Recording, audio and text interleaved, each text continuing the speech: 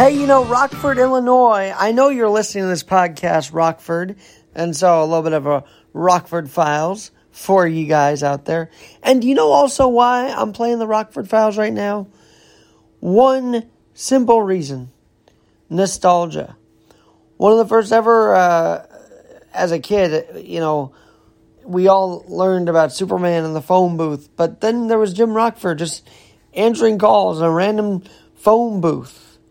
Why do I mention the phone booth? Because the last ever public phone booth was removed from New York City this week, and if there was ever a society grasping for some nostalgia, it was the fact that there was video, there was emotions behind this last phone bank being removed. And the day after, the shooting in Uvalde, Texas, showed why we want nostalgia. Because the phone booth, the public phones, the payphones represented a time of good. I've praised Link NYC before, and there will be thousands more coming in to New York City. But they just can never replace the thing that was the payphone. They can never replace the thing that was the payphone. Now, I've heard that there are still private payphones on different properties, and I've also heard that on West 66th, 96th, pretty much along the 1 and 2 line, there are still phone booths which you can go into and maybe even just take pictures at this point. But they're you can utilize them, you can use them, you can call from there. And so there's still some nostalgia around the payphone in New York City. But there's no doubt that the reason why the payphone was so, people were so sorry to see it be removed from Times Square, is because of nostalgia. And who wouldn't want the quote-unquote good old days?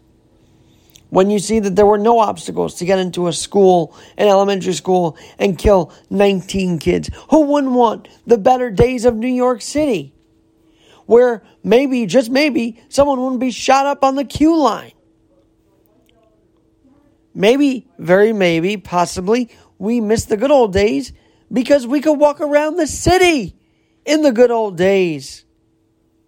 That's what we're missing. That's what we're worried about.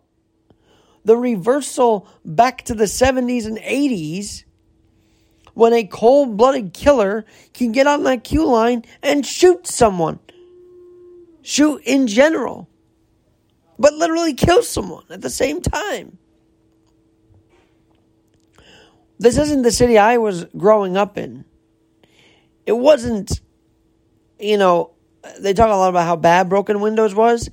But broken windows prevented literal broken windows, which we've seen all along Fifth Avenue, all along various places through the rioting.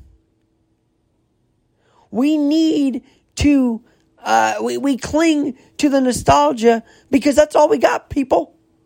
The modern day is scary. The modern world is scarier. And so the payphones represented maybe just a bit of security because they were a shelter also.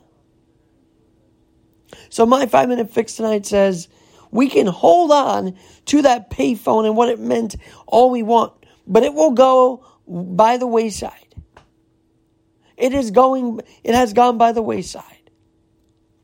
And so maybe nostalgia, maybe that yearning for good now could actually motivate us to do better in elections. How about that?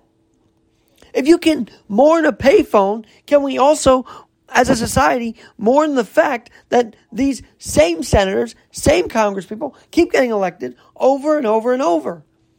And damn it, the same party is getting elected over and over. And that's got to change. So if you can grasp onto that payphone being removed, you can sure as hell grasp onto a better government for the United States of America. Just like Jim Rockford, he always looked to make his world, his city, his nation a better place. And yes, he did use the payphone.